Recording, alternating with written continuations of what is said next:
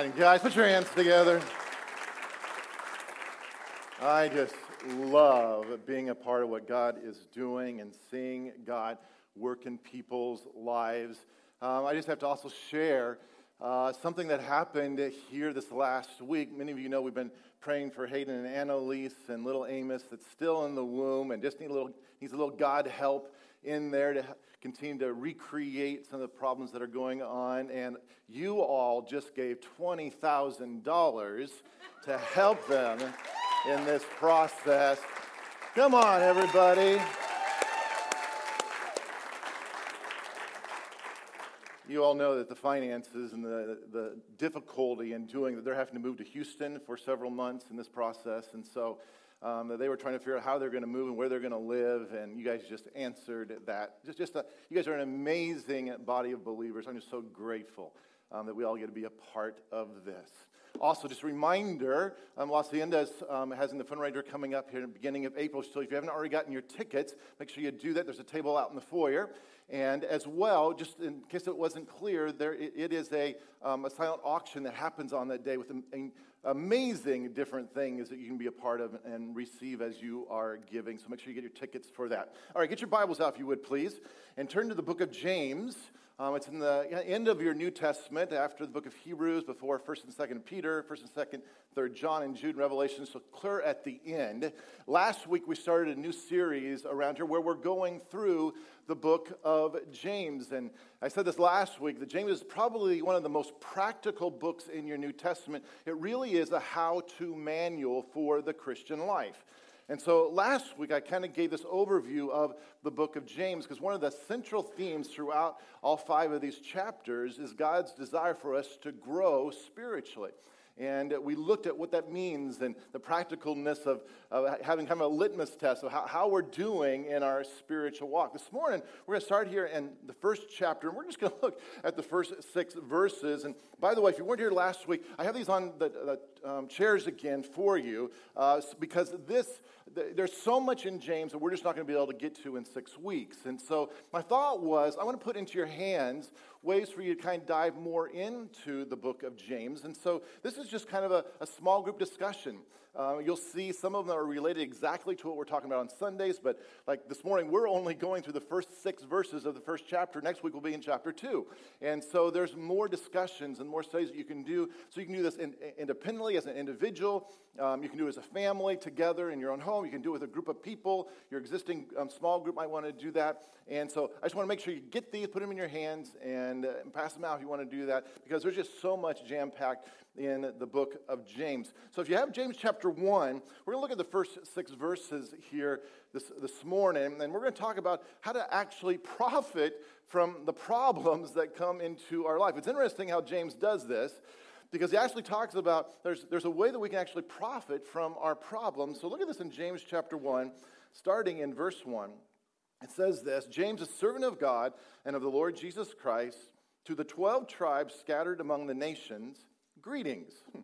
Consider it pure joy, my brothers, whenever you face trials of many kinds, because you know that the testing of your faith develops perseverance. Perseverance must finish its work so that you may be mature and complete, not lacking anything. If any of you lacks wisdom, he should ask God, who gives generously to all without finding fault, and it will be given to him. But when he asks, he must believe and not doubt, because he who doubts is like a wave of the sea blown and tossed by the wind. Now, here in these verses, James, he's writing this letter to the Jewish Christian communities that are there in his region, and you would think in writing a letter that he would kind of ease into the subject that he wants to talk about. But no, not James. He gets right to it, and he drops this huge bombshell. Verse 2, consider it pure joy, my brothers, whenever you face trials of many kinds. Now, I don't want you to think about this in terms of maybe your church brain, but I want you to think about this kind of in the natural. How would you like to get a letter that's been sent to you, and you open up this envelope, and it says, hey, greetings to you, my friends. You have problems? You have difficulty? You have tragedy in your life? Fantastic. Be happy. That's what he's talking about here. That's exactly what he does here. And I don't know about how you are in this, but I look at this and I think, what in the world, James? You don't know my situation. You don't know the problem that I'm facing. How in the world can I be happy in the middle? I think every single one of us would respond that way. But the key really is in verse 3 when it says, because you know. Because you know. Say those three words with me. Because you know. Then he says that the testing of your faith develops perseverance. Everybody, your attitude is determined by your understanding. Think about that. Your attitude is determined by your understanding. And so that's why rejoicing is not just this kind of feel-good thing or just positive thinking. In order for us to really rejoice, then it's got to be based upon some real true facts of life. And so what James does, he gives us 4 really important facts of life that we need to understand. And let me suggest to you that whatever problem you're facing today, this is written for you. It says you're facing problems so you can know what to do. And here are these 4 facts that he describes are really important for us to understand because, again, your attitude is determined by your understanding. So the first one he says is that problems are inevitable. Problems, they're inevitable. Again, in verse 2, it says, consider it pure joy, my brothers, whenever you face trials of many kinds. If you're taking notes, underline the word whenever. Because I want you to notice it doesn't say, if you encounter problems, consider it pure joy. What does he say? He says, whenever. Whenever you encounter problems. In other words, you can count on it, everybody. You're going to have problems. And I hate to maybe be the bearer of bad news for you here today, but that's the reality. If you're not having problems, check your pulse. Because problems are a fact of life. They're inevitable. Jesus said in John 16, verse 33, I have told you these things so that in me you may have peace. In this world you will have trouble, but take heart, I have overcome the world. Jesus himself said this. Peter said it this way in 1 Peter 4, verse 12. He says, dear friends, do not be surprised at the painful trial you are suffering as though something strange were happening to you. Everybody, problems aren't an elective course in life. They are a required course that every single one of us are going to go through. You are not immune. Whether you're a man or a woman or a young person or an old person, whether you're rich or poor, every single one of us will face problems here in this life. It's inevitable, and that's what James said. You're going to have problems in this life. And the second fact he gives us is number 2, problems are unpredictable. They're unpredictable. Again, verse 2 says, consider it pure joy, my brothers, whenever you face trials of many kinds. That word face, in the original Greek language that this was written in, is the word peripipto, which literally means to fall into unexpectedly. It's the same word that was used, if you know the story of the Good Samaritan, when the man fell in among these thieves. In other words, it's unexpected. And that's what trials are. That's what difficulty is. That's what problems are. That's what tragedies are. They're not planned. Most of the time, we can't anticipate the problems that we're going to face in life. I mean, you don't plan to have a flat tire, right? I mean, you don't plan to fail a class. You don't plan to get sick. You don't plan to lose a loved one. You don't plan to lose your job. Problems, they're unplanned. They're unpredictable.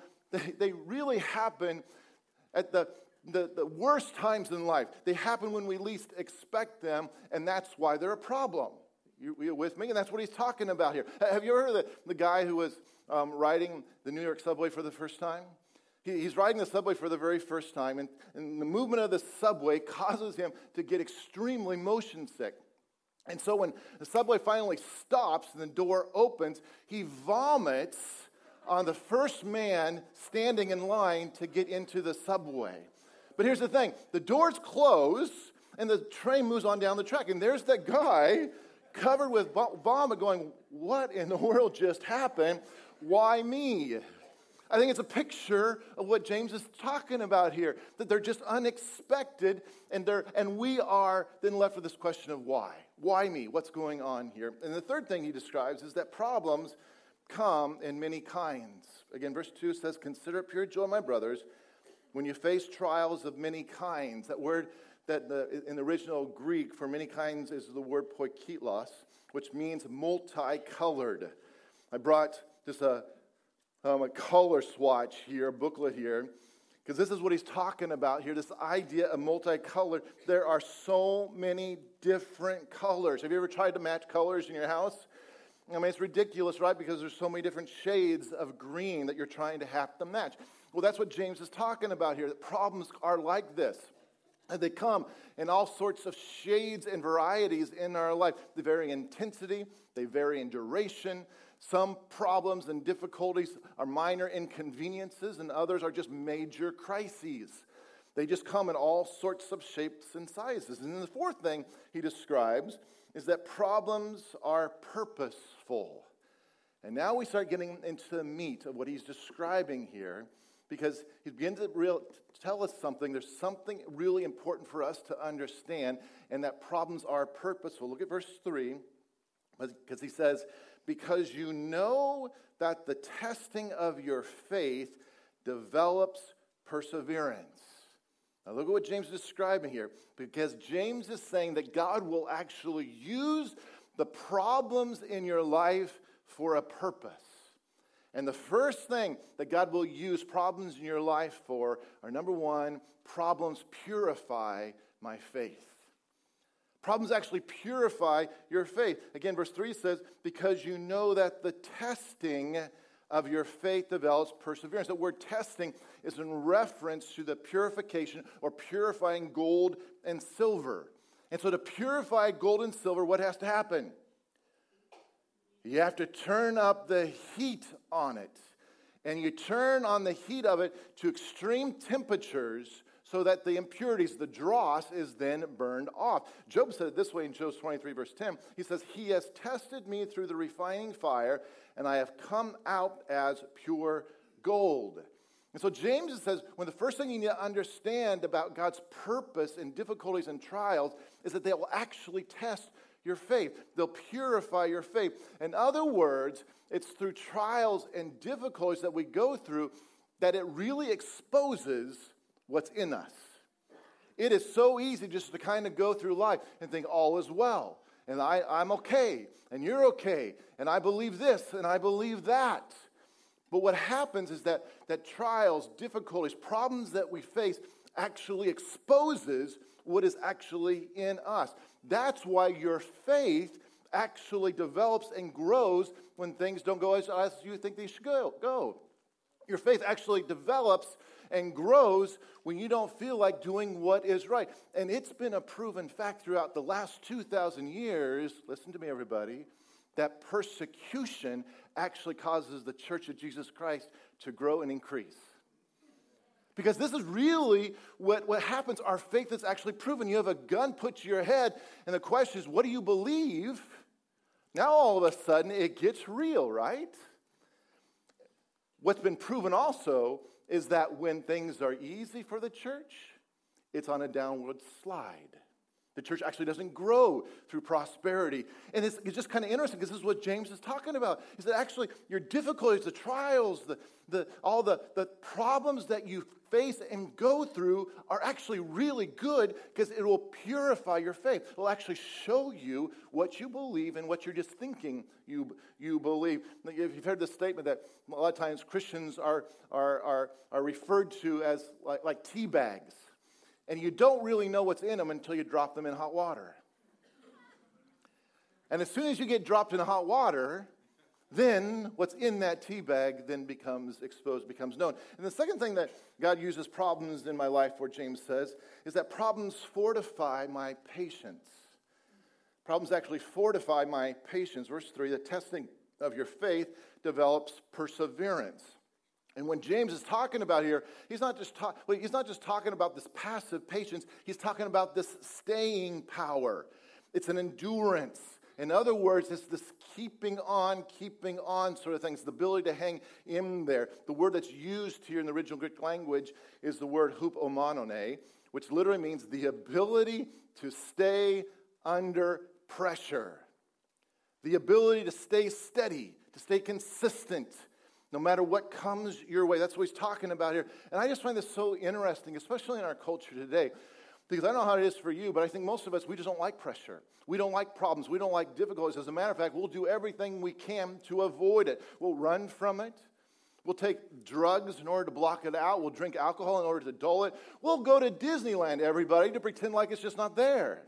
We'll do almost everything we can to get away from pressure and difficulty because why? We don't like it. We don't like it. We want to get it out of our life just as soon as possible. But I said this last week. How do you actually learn patience? I mean, do you learn patience when everything is going your way? No, we learn patience by driving on Highway 71, everybody. We learn patience by standing in the lines at H-E-B. We learn patience through the waiting times of life. And that's what he's talking about here. And then the third thing that God uses problems in my life for are that problems actually sanctify my character. Problems actually sanctify my character. Verse 4 says, perseverance must finish its work so that what? Look what it says. You may be mature and complete, not lacking anything. Now, this is really important to understand because I think so many of us will get confused of what God is doing in our life. But notice here that God's long-range goal, his purpose in your life, is actually to cause you to be more spiritually mature, to cause you to grow up, to mature. In the Christian life, character is the bottom line. And so that's why when I've talked with so many different Christians, over the years, and so I think so many people have absolutely no idea what God's agenda is in their life. They don't understand what's happening. And so when problems occur, when difficulties start happening in your life, the pressure starts getting turned on, all of a sudden they freak out. God, where are you in all of this? And we get overwhelmed by our problems. But listen to everybody. God's number one purpose in your life is to make you more like Jesus Christ. This is what he's doing. He's working inside of you, which means God is much more interested in building my character than making me comfortable. God's much more interested in building your character, everybody, than in just making you comfortable. And I think this one's a hard one for us to get because why? We want to feel good. I want everything to go my way. That's why history has proven the church actually grows under persecution and difficulty and not through prosperity and success. Because we just want what we want, but nothing really goes deep inside of us. It's through difficulty, it's through problems that you really begin to figure, what am I going to believe? What am I going to trust in? Who am I going to trust in this? Because my world is all messed up. Things are falling. So what am I going to what am I going to hold on to in the middle of this? And I think so many Christians, they freak out when this happens because it's like a lot of times when we come to Christ, it's like we kind of have this honeymoon period and everything's fantastic and wonderful. But then all of a sudden problems hit. And all of a sudden we're thinking, well, God, where'd you go? I thought you promised me a rose garden. I thought life was going to be perfect after all of this. And so now when I'm walking through trouble, I'm walking through difficulty, God, where are you? Do you not love me anymore? Have you forsaken me? Am I not really saved? I'm not really a Christian? Have I missed the boat? No. You're exactly where God wants you to be. You're in his character course. And you're right on track. God is making you more and more like Jesus. And he's exposing what's actually in your heart. The Apostle Paul, he said it this way. In Romans 8, verse 28, he says, and we know that in all things God works for the good of those who love him and who have been called according to his purpose. This is an amazing verse, but I need to tell you what it doesn't mean because so many people misunderstand even this verse that's so powerful. So I want you to notice what it doesn't mean. Notice it doesn't say that all things are good. Look at it. It doesn't say that all things are good, does it? I think so many of us, we kind of have this idea, we've got to suck it up when bad things happen because this bad thing is actually good for me. It kind of reminds me of my mom telling me I need to eat my spinach and my broccoli because it's good for me. I hate it, I dislike it, but I've got to somehow embrace it because it's good for me. That's not what he's saying. Not all things are good for us. And I want you to also notice what it doesn't say. It doesn't say that God is the one who's bringing those bad things in your life to teach you a lesson. I can't tell you how many times I hear this over and over and over and over where we all of a sudden blame God and point to God that he's the one who's done this. He's the one who's brought cancer in this situation. He's the one who's bringing war in this country. He's the one who took your loved one to heaven because after all, he needed that person in heaven with it. Listen, everybody, if all you parents, think about this. If you parents treated your kids this way, you'd be hauled off into prison because that's abuse. But yet somehow we can go through life, and this is what's crazy to me. You can go through life and never give God attention at all until something bad happens and you blame him. We blame him for it, thinking he's doing it to us to somehow teach us a lesson. Let me tell you something. That is not what is being said here at all. In this verse or in all Scripture, look at this, what it says. It says, and we know that in all things God works for the good of those who love him, who have been called according to his purpose. Now look what he's saying here, everybody. This is really important. Because it says that God will, in all things, everything that comes into your life, that he'll work in those things for your good. This is really important for us to understand, because this is the amazing thing about having God on your side. Because God, this means that you're not going to just be a victim of what happens in this life. Because listen, everybody, this is not heaven. There's nothing perfect about this world. We haven't stepped in. You don't step into heaven even when you make a decision to follow Jesus. We're still in this world, and this world is far from heaven. That's why Jesus said when we pray, we're to pray that the reality of the kingdom of heaven come here to this earth. Why do we have to pray that? Because it's not here on this earth. And so we're praying for the reality of the kingdom of heaven to be here. But this is not heaven. That's why Jesus said you're going to have difficulty.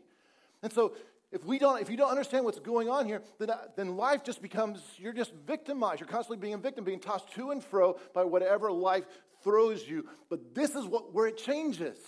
This is the incredible promise of God, where he says, know that in the things that happen to you in life, I'll do something amazing that'll cause you no longer be a victim, because God says, I will actually work in that situation that you're facing, and I'll do something impossible. I'll turn that bad thing into something good for your life. He'll actually turn things, the Bible describes that what the devil intended for harm or destruction, that it'll turn for your good. This is the God. But I want you to notice something. This is not for everybody. This isn't for everybody. Because he says right specifically that we know in all things that God works for the good of who? Those who love him and who've been called according to his purpose. If nothing else, everybody, this is one of the major reasons you want to have Jesus in your life. Because he's on your side, and he works in the middle of those types of things. And I also want you to notice this. It's a promise. It's a promise from God to you that in all things that you go through, he'll turn it and cause something good to come out of it. Which means this. If what you're going through, if you still don't see good, wait. Because God's not finished yet, everybody. There's still good coming, because it is his promise. And the secret to Romans 8:28 is actually the next verse, Romans 8:29. For those God foreknew, he also predestined to be conformed to the likeness of his Son. The reason why all things work together for our good is because God is working in your life and in my life to make us more and more like Jesus Christ. And so James says, you have to understand, these are the things you need to understand in order to face the problems. Remember, your attitude is determined based upon your understanding. And so he says, these are the things you need to understand when problems come your way. But he doesn't stop there, because he actually instructs us, okay, then what do we do? When you face problems, what are we to do? And the first thing he says to do when problems come into our lives is we need to rejoice. We need to rejoice. Verse 1 says, consider it pure joy when you face trials. Now, don't misunderstand what he's saying here, because he's not saying fake it. He's not saying pretend. He's not saying put on a plastic smile. He's not saying be a Pollyanna. That's not what he's saying here in this verse. Listen, God, everybody, God never asks us to deny reality. God never asks us to deny reality. He's not telling us to pump ourselves up with some sort of psychological mumbo-jumbo. That's not what he's saying here. And he's also not telling us, he's also not talking about masochism, where we say, fantastic, I have a problem. I have tragedy in my life. I have all these issues happening. Isn't that wonderful? I feel so spiritual because bad things are happening in my life. He's not talking about masochism, everybody. That's not what he's talking about here. I think one of the most misunderstood verses in the Bible is actually 1 Thessalonians 5:18, which says, in everything give thanks, for this is the will of God in Christ Jesus for you. So many people read this verse and think that it says, for everything give thanks. And so it's almost like this pressure, this manipulation that whatever you're going through, you got to give thanks for that. Listen, talk about just strange and getting weird, because why in the world are we supposed to thank God for cancer that's invading your body? What do we think? Why are we supposed to thank God for war? Why are we supposed to thank God for tragedy? That's not what God is doing. I mean, what kind of God do you think he is? Don't ever forget, there's an enemy to your soul who wants to steal, kill, and destroy your life. And he is the one who's working that damage and those junk into your life to get you derailed and to really destroy your life. So why in the world are we supposed to thank God for evil? That's not what it says here. It says, in everything give thanks. In everything give thanks. See, we're not just thank God for everything. That doesn't make sense. We're to thank God in everything. Why? Why? In the middle, why are we supposed to thank God in that? Because God is the one who can take even the bad, the horrible, the difficult things in our life and turn it around and make it good in our life. But I want you to notice this last thing here, what James says, because he says it's a choice. He says it's a choice. James 1, again, says, consider it pure joy. That word consider means to take a deliberate look at, to evaluate, to make up your mind once and for all. In other words, I can't control the circumstances that happen in my life, but I sure can control how I respond to them. Did you hear me? We can't control what happens around us, but you can control. You have a choice of how to respond to what happens to you. I love this quote from Viktor Frankl, who was a Jewish psychologist that was put into one of the German Nazi concentration camps in Germany. He said this. He said, they stripped me naked. They took everything, my wedding ring, watch.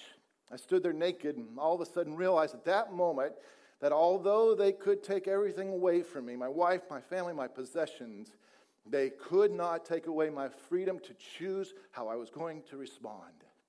What a powerful statement, right?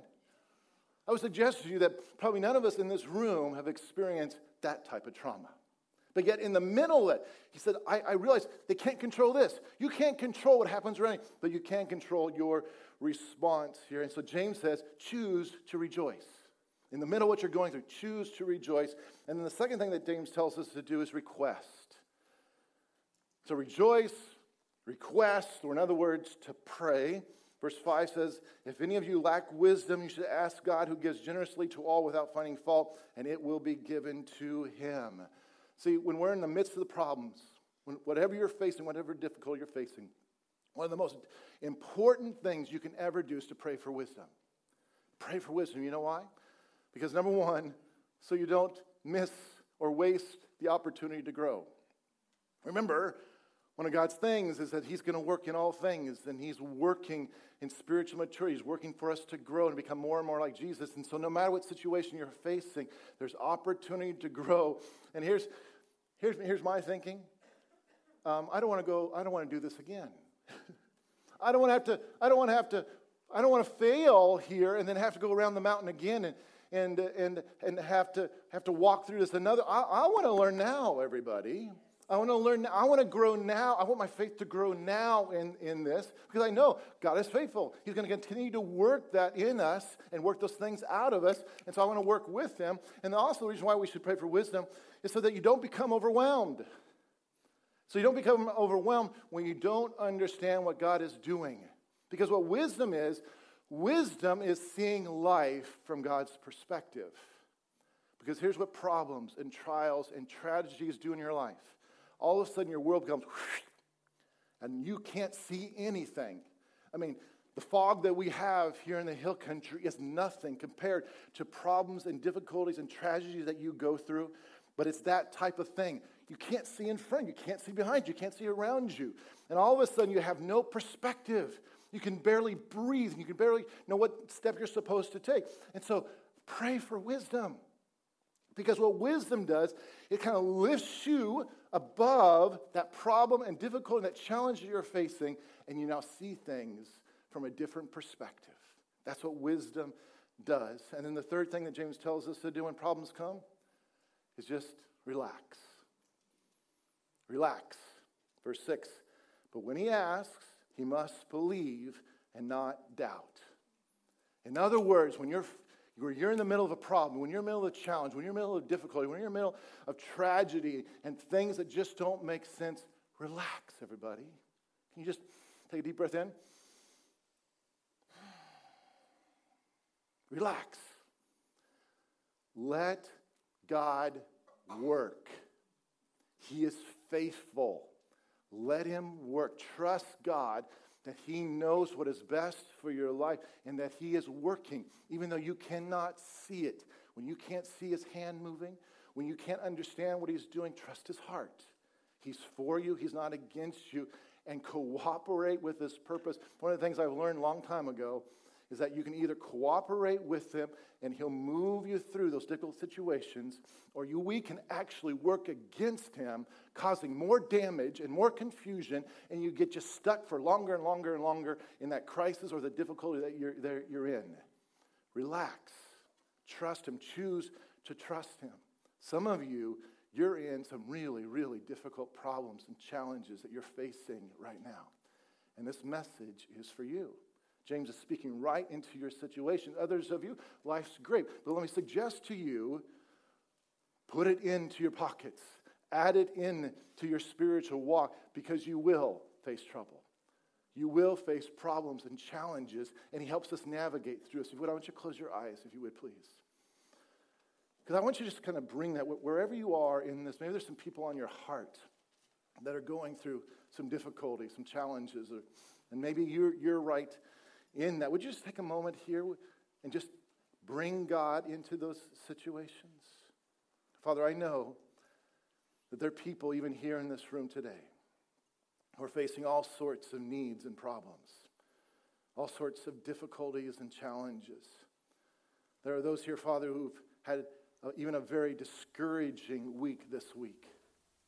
Some have been living with persistent problems that have been carrying on for days and days and weeks, even for years and years, and it just seems like there's no relief. And so, Father, I know it's so easy in the midst of difficulty to not see clearly, to really question where we are in the midst of those difficulties, and to cry out just as the disciples did in that boat in the middle of that storm and say, God, where are you?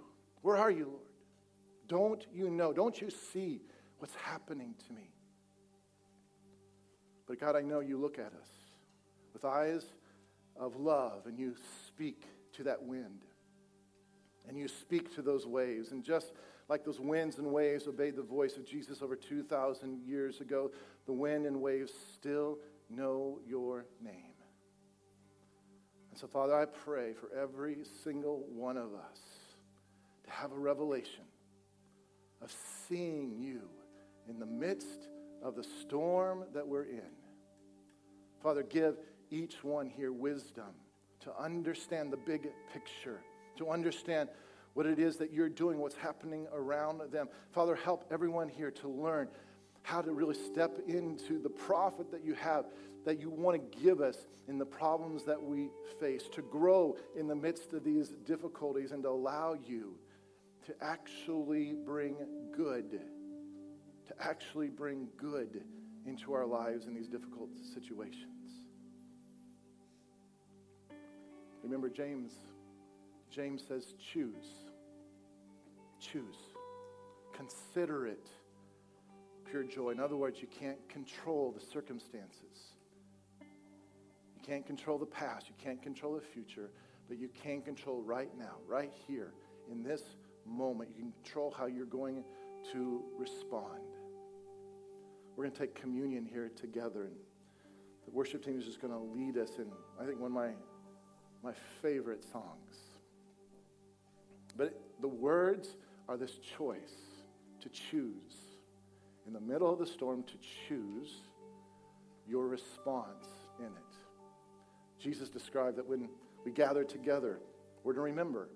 And I always think it's again a choice to bring Jesus into the midst of what it is that you're doing, to remake that commitment, that affirmation, that dedication. God, I'm going to trust you. Jesus, I'm going to trust you in the middle of this.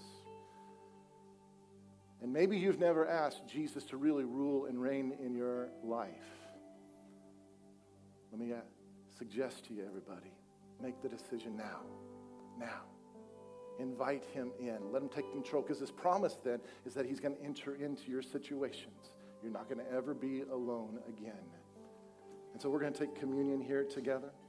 We have 2 tables set up here in the front. And how we just do this around here is that we start in the front row. We kind of go backwards, and we'll exit in the middle of the row. We'll come in, and you'll take a piece of bread and dip it in the juice and then circle back around. We have our ministry teams that are going to be here on the side.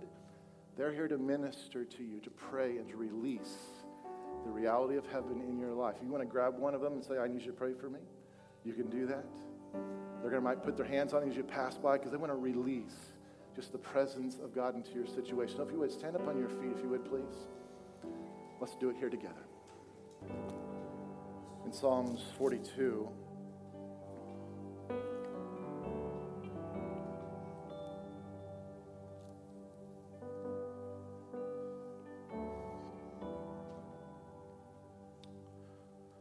it says, as the deer pants for streams of water, so my soul pants for you, O God. My soul thirsts for God, for the living God. When can I go and meet with God? For my tears have been my food day and night. While men say to me all day long, where is your God? But these things I remember as I pour out my soul. How I used to go with the multitude leading the procession to the house of God, with shouts of joy and thanksgiving among the festive throng. So, why are you downcast, O my soul? Why so disturbed within me? Put your hope in God, for I will yet praise him, my Savior and my God. My soul is downcast within me, therefore I will remember you. You know, sometimes, when you're facing a difficulty, when you're facing a tragedy, when you're facing a problem, some sort of difficult situation, sometimes all you can do is just make a choice. I choose.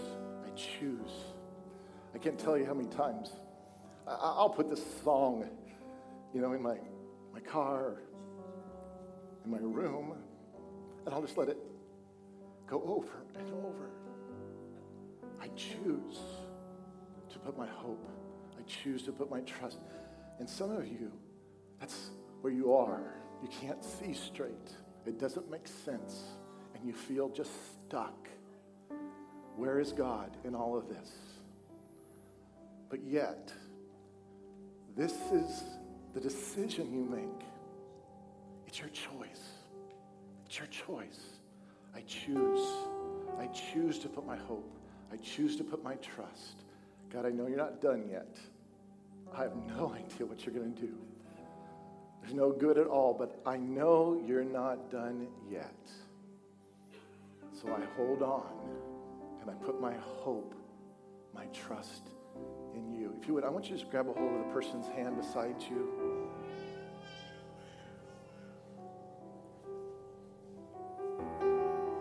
Come on, just grab a hold of somebody here. Would you do this just for a minute here? I'm going to speak blessing over you in just a second, but would you do that with the people around you? Come on, with your own voice, just right now. Just bless them. Just pray for them. Whatever they're going through, that they would encounter God in that situation, that they would have clarity in what they're supposed to do, those decisions they need to make. Father, we pray for the people around us, that your light, that wisdom would come into the middle of the situations that they're facing right now. That God, just as your sun shines bright on those cloudy and those fog-filled days and causes all of a sudden to break through, Lord, would you break through the fog in those situations right now? But we thank you for your will being done, and we pray your will be done in their lives. As it is in heaven, let it happen right here in this earth. Lord, that even this week they would get an answer, that even this week they would see clearly. Father, we pray for that breakthrough and that all the other things around them would just kind of fade away as your presence as you rule and work in their lives. And so, Father, we speak blessing, and we release your blessing on the people on the left, on the right, in front of us and behind us. That, God, that you would cause revelation and truth to work in their lives in greater and greater dimensions. And so may the Lord bless you and keep you. May the Lord make his face shine upon you and be gracious to you. And may the Lord lift up his countenance on you and give you peace. Go in peace, everyone. God bless you. Our ministry teams are going to stay forward here to pray with you. If this is your first time, we have a welcome party here in 5 minutes, just right at the top of the ramp. We'll see you in a little bit. God bless you, everyone. Have a great week.